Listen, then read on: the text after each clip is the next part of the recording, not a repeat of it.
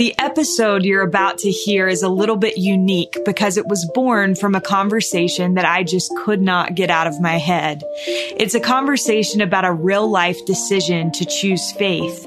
To me, what you will hear Jess Kettle describe is a perfect example of what Bishop Richard C. Edgley taught in the October 2010 General Conference when he said, "The reality of the restoration of the gospel in these latter days continues to be challenged.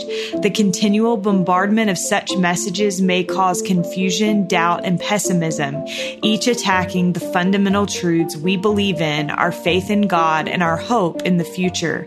This might be the reality of our world, but we can still choose how we react to it. When our sacred doctrine and beliefs are challenged, this is our opportunity to become acquainted with God in a most private and intimate manner. This is our opportunity to choose." Because of the conflicts and challenges we face in today's world, I wish to suggest a single choice, a choice of peace and protection, and a choice that is appropriate for all. That choice is faith. Be aware that faith is not a free gift given without thought, desire, or effort. It does not come as the dews fall from heaven. The Savior said, "Come unto me, and knock, and it shall be given you." These are action verbs. Come, knock. They are choices. So I say, choose faith. Choose faith over doubt. Choose faith over fear. Choose faith over the unknown and the unseen. And choose faith over pessimism. End quote. Jess Kettle is a commercial and brand photographer whose clients include Studio McGee, Gather, and Golden Coil. An obsession with light and color led her to create Jess Kettle Presets in 2018, and most recently, Jess co-authored The Gathering Home with Emily Bell Freeman and Katie Hughes. This is All In, an LDS Living podcast where we ask the question, what does it really mean to be all in the gospel of Jesus Christ? I'm Morgan Jones, and I am so excited to have Jess Kettle with me today. Jess, welcome. I'm so honored to be here. Well, I have to tell listeners kind of how this episode came to be. So Jess Kettle took pictures for the All In book, and as we were taking the pictures, we were just talking, and Jess told me about this experience that she had a couple of years ago. And after I left, I was driving home, and I just could not get that experience out of my head. And I spent the next couple of weeks thinking about it. I was on vacation at the time, and when I got back, I texted Jess and I was like, "Do you think that maybe you would be willing to come on All In?" And she was gracious enough to do this. So Jess, take me back 2 years ago. You had an experience where, and we're going to kind of deep dive into it today, but to start off, tell me about kind of the place you were in your life 2 years ago, how you were feeling, what was going on, and then we'll kind of dig deeper. Yeah. So circumstantially, my life was so good. I had 4 happy and healthy children, a husband that I adored. My business was thriving. I had just launched a new line of photo editing presets that were wildly and unexpectedly successful. And I had so much to be thankful for. But I think we kind of expect that our biggest challenges are going to come on the heels of our failures. And mine kind of came on the heels of one of my greatest successes up to that point. And with that new business and the unexpected success came a lot of unexpected challenges too. And I kind of found myself dealing with, trying to juggle those challenges and trying to juggle some of the new opportunities and speaking engagements that came with that, as well as being a mom and a wife and an entrepreneur. There was so much that came with that package. And kind of a series of small but unfortunate series of events, I suddenly found myself totally and completely overcome with major anxiety and with a healthy dose of imposter syndrome. And to put it bluntly, I was not okay. And I didn't know how to solve my problems. I was totally stuck in that dark place. How would you say that then kind of bled into your experience with faith? I think I would describe my faith up until this point as more religious than spiritual. Obedience has always come a lot easier to me than faith and the vulnerability that faith requires. So, I was totally active in the church. I was fulfilling my callings. I was doing my best to keep the commandments and honor my covenants. And I was showing up appropriately in all of those ways. But on the flip side, I really struggled with feeling the Spirit and recognizing it. I really struggled with receiving personal revelation to the point where I didn't even really think that I was capable of it. And other people would talk about their experiences of having promptings or of feeling the Holy Ghost. And I just didn't really believe that it worked that way for me. Also, up until this point, I would say that I had very little resistance in my membership in the church. I have a big extended family that are all members. I have a ton of support in my community and a lot of friends who are members. And so choosing to be faithful was easy in those situations. I had so many remarkable people whose faith I could use to buoy up my own. But as time went on, I started to have some tough questions about the church, which were terrifying to me. And I quickly shoved aside, and the people around me started having questions, and some really important people in my life started to leave. And I think a lot of members are experiencing that right now. And I hate to admit this, Morgan, please tell me I'm not the only one who used to feel this way. But I think as a youth and probably even in my 20s, I would look at people who were leaving the church and I thought, they're leaving because they want to sin. Like they just don't want to be about good things.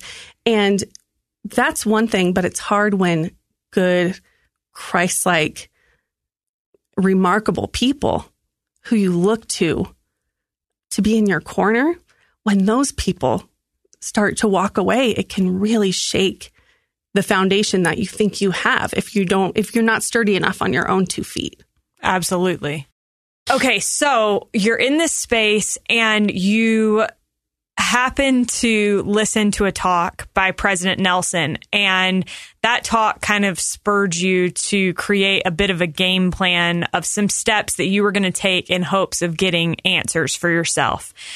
Tell me a little bit about what talk this was, why it resonated with you, and then I want to talk a little bit about this game plan that you came up with. Yeah.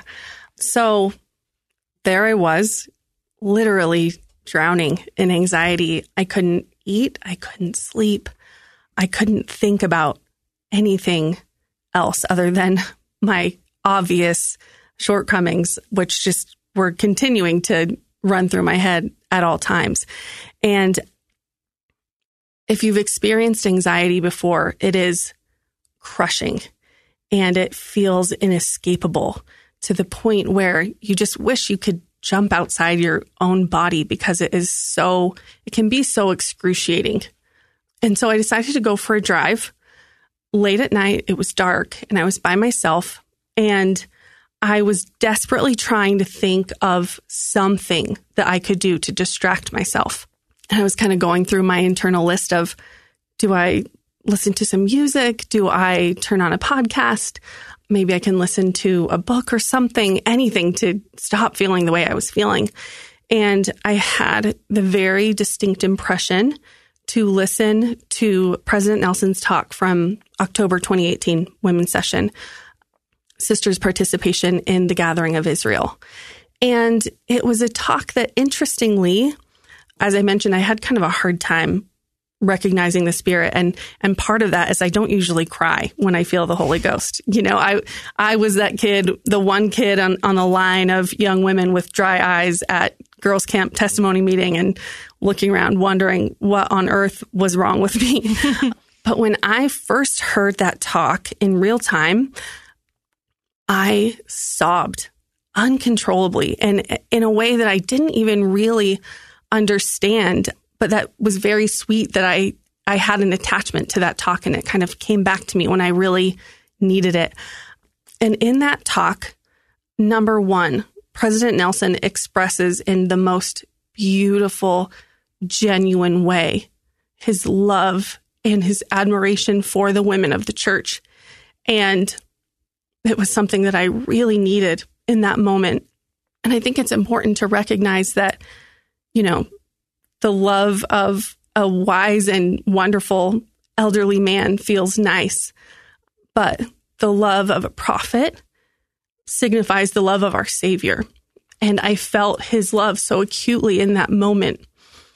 And secondly, he issues a challenge to the women of the church. And in that challenge, he asked us to read the Book of Mormon by the end of the year. He asked us to attend the temple, and he asked us to engage in Relief Society and one other thing. Social media fast, yes, right? A 10-day social media fast. And I had kind of half-heartedly done it at the time, but it seemed very important to listen to those promptings again. And the talk ended, and I was shocked to find that my heart and mind were totally quiet. And I was totally at peace. And that moment felt more miraculous and more significant than the Savior walking on water or raising the dead or healing the sick, because it was something that had been impossible for me to do for weeks. And I was so desperate to hang on to that feeling that I listened to the talk over and over and over and over. And I drove to Walmart and I listened to the talk inside Walmart. And I felt desperate to hang on to it. I felt very clear about what I needed to do, but I felt very overwhelmed by the task. And just, seemingly by accident, after listening to President Nelson's talk, 15 times or whatever, I clicked over onto Michelle Craig's talk, Divine Discontent. And my love for Michelle Craig. I do know, it runs deep. Runs real deep. And this is why, in a nutshell, her talk addresses the fact that if we're honest with ourselves, that we're aware of our spiritual shortcomings and that we have those feelings, so that if we draw closer to the Savior, that he can help lead us to a higher and holier way of living. But that if we don't do that, then the alternative is to let Satan twist those feelings into feelings of crippling inadequacy. And I feel like President Nelson's talk gave me the idea of what I needed to do. And then Sister Craig's talk gave me the little nudge and the pep talk to be able to do it. So I decided that I did need to take a step back from social media. I needed to read the Book of Mormon, which was petrifying to me. Because you had never read it cover to cover before, right? Yes, I had never read the Book of Mormon cover to cover, which was kind of embarrassing for me to admit for a long time. And when I've kind of tried to break down why, I think it ultimately can be summed up in fear.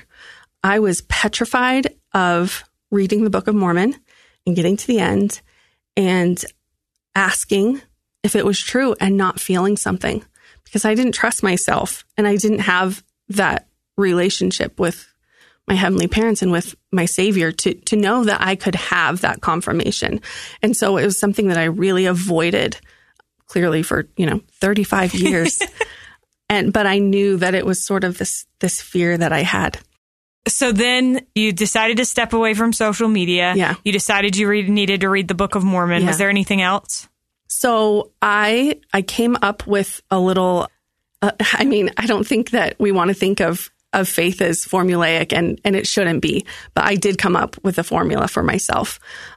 But even before that, I felt very strongly that I needed to ask for help. I'm really good at coming up with goals for myself and then walking away from them when the going gets tough. And I knew I needed to be supported in this. And so I actually reached out to my bishop and, who, lucky for me, is a very good friend. And I said, I'm not okay, and I need some guidance here, which was, in retrospect, such an important thing to be able to just sort of wave the white flag and say, I'm not okay. I don't know if I can do this on my own, and I need some accountability, and I need some support in this. I think also it shows how serious you were about it. Yeah.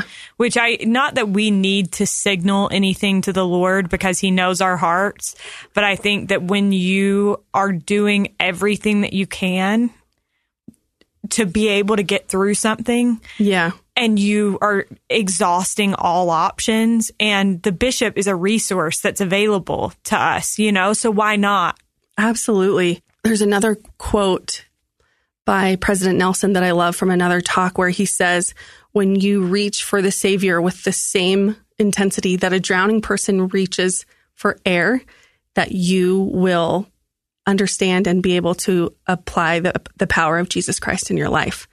And that's where I was. I was drowning, and this was the reach of my life, it felt like.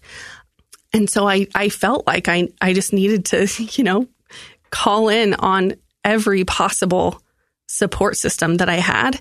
And I knew that I wasn't going to be able to get through what I was getting through without all of the blessings that were promised through our faith. And so I met with my bishop, and I laid it all out, and I just said, listen, I am terrified to do this, but I know that I need to. And he said that he would be there, and he talked to me about his experience of reading the Book of Mormon, which really helped me feel less pressure about it. And so then after meeting with him, I came up with my little formula, which was that, first of all, I would start off every morning. And, I did do a 10-day social media fast from that point, but you can't fast from social media forever, especially if it's your job.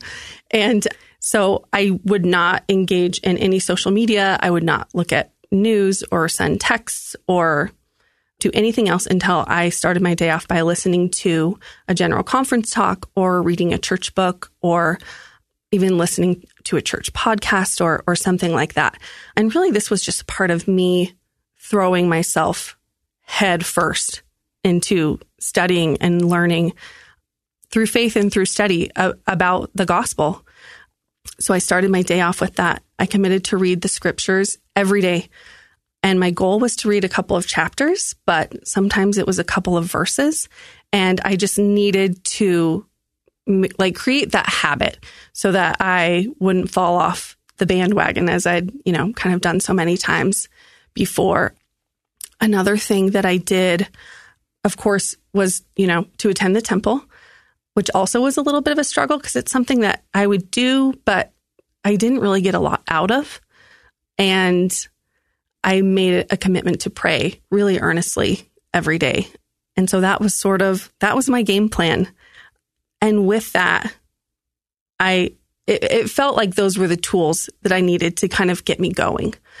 And I really feel like, while that might look different for everyone, the combination of those things really led to a lot of miraculous little changes in my life. And it was a lot of work, and as all good things are, but it really changed who I was. Yeah. I want to touch on a couple of things that you just kind of hit on. First, I do think that it's important to note that your game plan may be different than somebody else's game plan, but I think being very deliberate in choosing to seek, I think, is important. And I love that you chose to kind of double down, because I think, like you said, it can be scary, the thought of, well, what if this isn't true? Mm-hmm. And so sometimes in an effort to avoid that, it's like, oh, well, maybe it's just easier to walk away. But I love the choice, the deliberate choice of, I'm going to double down and see what happens.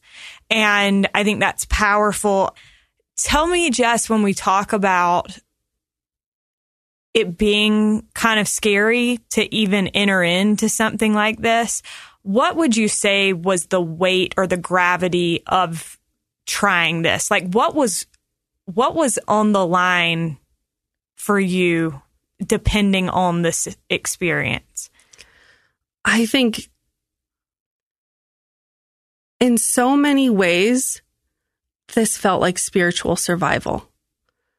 And I think I'd been going through the motions for so long without really reaping the benefits, if that makes sense. This wasn't a thing that changed my life. It was probably one of the most defining experiences of my life.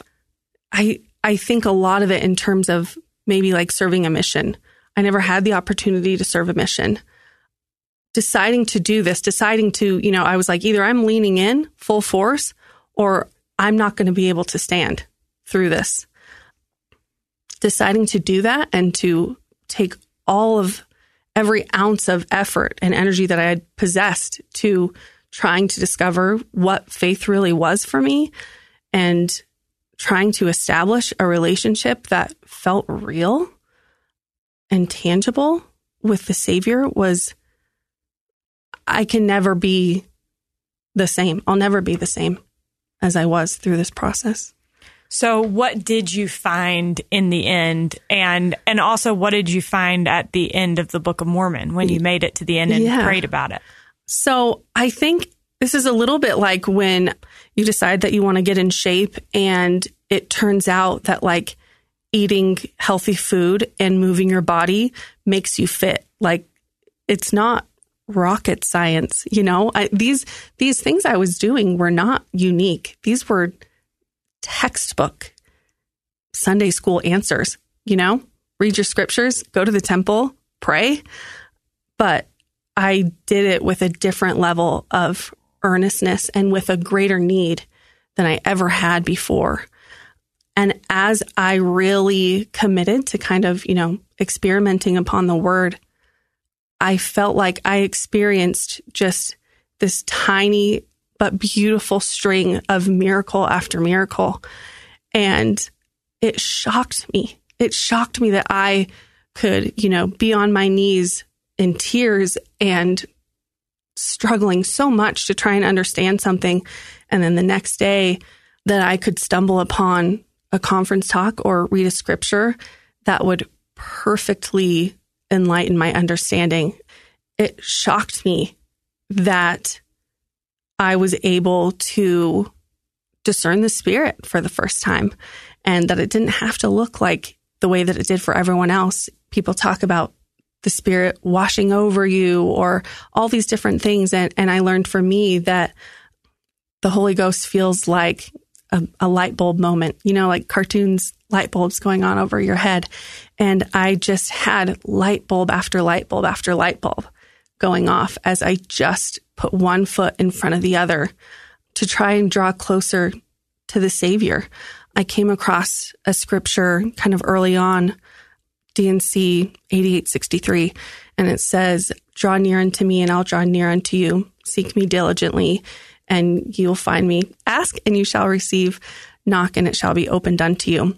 And I read that and I kind of thought, okay, Heavenly Father, like, game on. That's what I'm doing. Yeah, I'm going to show up and I feel like you're promising me that you're going to meet me halfway. And to take those tiny steps towards him that felt so vulnerable. And not that it wasn't hard and not that it happened easily. I don't want to say that, overnight that I was a different person. I threw myself into this full force for months. But every time I took one of those risks, he was there and I felt like he had been there and he had just been waiting for me to come to the table and to have a relationship with him. And they seem small and they seem insignificant, those little things, and almost commonplace. But to me, each of those little experiences, whether it was, one little light bulb or the moments that felt like 100 light bulbs went off in the room, those will always feel like such sacred and truly miraculous things to me. So I'm going through this process and I'm experiencing so many sweet little things. And then I get to the end of the Book of Mormon and I'm faced with, that scary question. But when I talked to my bishop, he shared his experience of reading the Book of Mormon. And the most helpful thing that he said to me was, I've been where you've been and I've had to, take the leap of faith and ask that question too. But for me, when I got to the question, I didn't even really feel like I needed to ask it because I knew how I'd felt and I'd seen the blessings and the changes in my life the entire way through. And that very much was the case for me. And I think having the pressure sort of lifted off of that moment that I had built up so much in my head, it didn't have to be what it was for other people. I was able to ask very simply and very simply feel at peace. And that was it. I knew through experience that what I'd read was true. And in experimenting upon those promises and blessings, they were self-evident. That's really beautiful. And I love that idea. I years ago heard Sherry Deuce speak, and she was talking about the temple. And she said that she had gone to the temple, it was like every week for years. And she was like, most of the time it just feels like a normal day at the temple. And then she was like, but sometimes I have this really incredible experience. And something about the way that she said that, it took the pressure off of the temple for me. And I feel like I've enjoyed it more ever since then, because I'm like, well, when that day, when the time is right and it's supposed to be this incredible experience for me, it'll be that. But in the meantime, I'm just going to show up. Yeah. And so I think a lot of times it's that consistency, that showing up. And then you get to the end and you're like, oh, wow, I did learn something from that habit. Yeah. Jess, you had a really interesting experience because you are a photographer and you have a following on Instagram as a photographer. So it's important to note this is your profession. You had never shared anything about your faith online, but you get to the end of this and you had this feeling that you should share your experience. And so you share it and tell me what happened. Yeah. So it was interesting. I listened to President Nelson's talk, again, kind of preparing for today. And he said something towards the end that I hadn't noticed before. And he said, essentially, he encouraged the women of the church to speak freely and openly about their love of the Savior and about their testimonies. And that he said that when you do that, you will start to see remarkable changes, even miracles occur in your life. And it made me laugh a little bit because that's exactly what happened. I was getting ready for bed. It was a Sunday night and I had this unshakable feeling to go on Instagram and talk about what I'd been experiencing. And I thought, this is crazy. This is crazy. This is my place of business, essentially. This is not, it almost didn't even feel appropriate to do. And I just couldn't shake the feeling. And, I didn't hide my faith online by any means, but it wasn't something I talked openly about, and it wasn't my comfort zone by any means. And so, it was still very raw and pretty tender. So I didn't share a ton of specifics, but I did get on Instagram and just say, I have spent the last, probably at this point had been maybe 6 months, really struggling spiritually and personally. And I know that it's hard to be a person of faith in today's world. And I know that there's a lot of reasons and a lot of opportunities to walk away. But I just kind of shared my simple testimony that if you wanted to lean in and if you wanted to do the work to stay, that it could be done. And I invited people I had just finished the Book of Mormon, and I was wanting to get back on track. And so I said, if you'd like to read the Book of Mormon with me, or if you need someone to link arms with and be that person to to stay with you, I'll be that person. And I posted that probably at midnight on Sunday night. And I woke up early Monday morning to over 100 messages in response, which multiplied to hundreds of messages throughout that day. And it was so sweet to kind of open up that opportunity for conversations to take place and to see people kind of come out of the woodworks to support me and to ask for support. And it just helped me realize that we are not alone in this struggle and how much we need to rely on each other to walk by faith. There was a lot of messages that, just people who were in similar boats and needed the encouragement and wanted to do the same thing. There were people who reached out and shared some of their deepest, heaviest struggles, which really was such an honor to be trusted with some of those things. But I think the message I'll always probably remember the most is someone who reached out and said, I feel very isolated in my ward and in my community. I don't have a lot of friends, and the ones I do, many of them are leaving, and I've really been struggling. And I'm thankful that you shared, because I needed one person to be an example of someone that I could relate to and someone who I look up to that's doing the work to stay. And gosh, it made me realize that we have those opportunities every single day to be that one person to link arms with and to be a reason to stay. And I think we all have our own little circles of influence, whether you have 5 followers or 500,000 followers or 5 friends or 500 friends. We have opportunities to use our voice and our platforms to do good. And it was scary to do that. But at the end of the day, I would always think, and I have to tell myself this every time, it never gets easier to share these things publicly, but every time I do, I think, if I was handed a microphone and placed into a room of thousands of people, what would I want to say?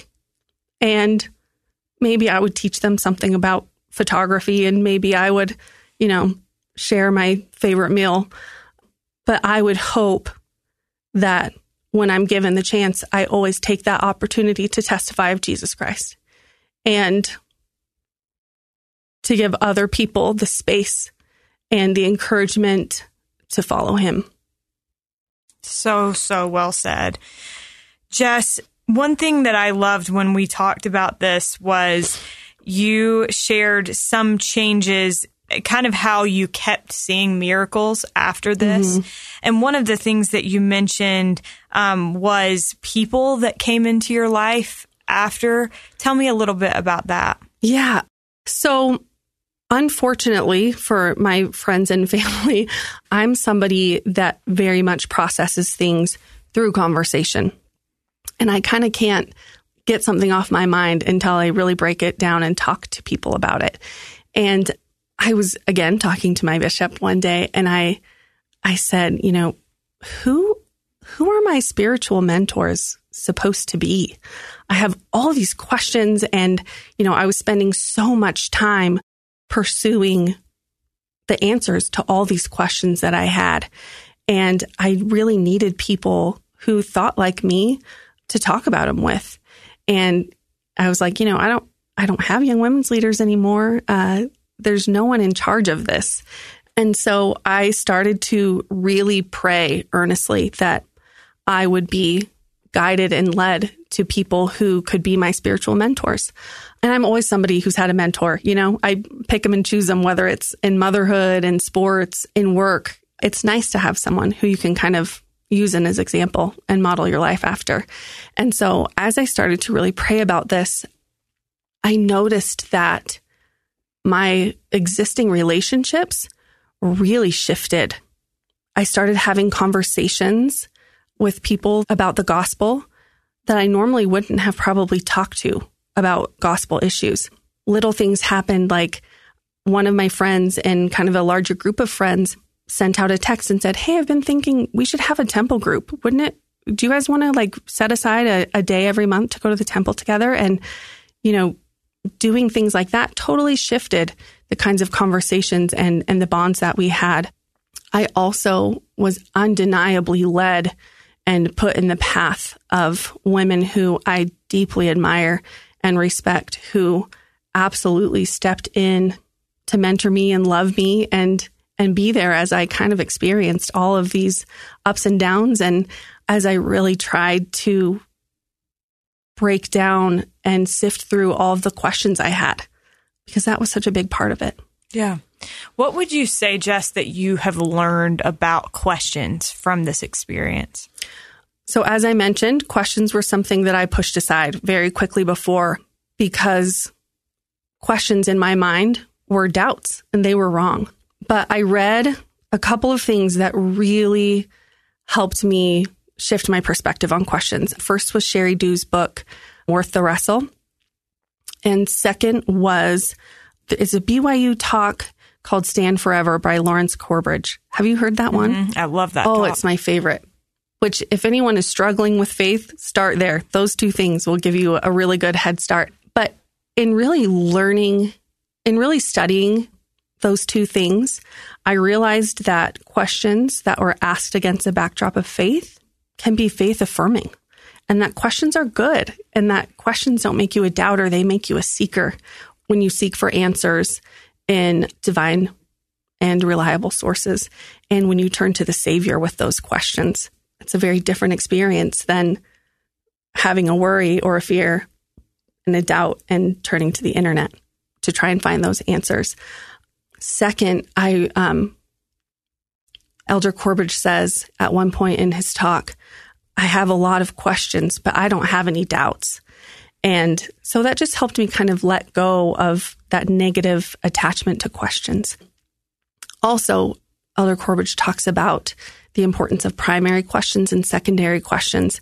And the things that were kind of, keeping me up at night were some of those like thorny secondary questions about, maybe church history or women's issues, or a lot of the things that I think trip up a lot of members of the church. But what I realized is that I had to spend the time to answer the primary questions before I could find out the answers to those secondary questions. So I took one day and I just wrote a bunch of questions in my journal that I needed to know the answers to. And those primary questions were things like, can I practice feeling the Holy Ghost and receiving revelation? Can I understand my spiritual gifts?